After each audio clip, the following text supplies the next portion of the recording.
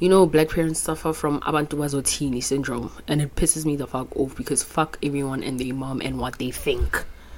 I get about change, but I sabroto. Disclaimer: one thing about me, it's either you find me funny or offensive. There's no in between.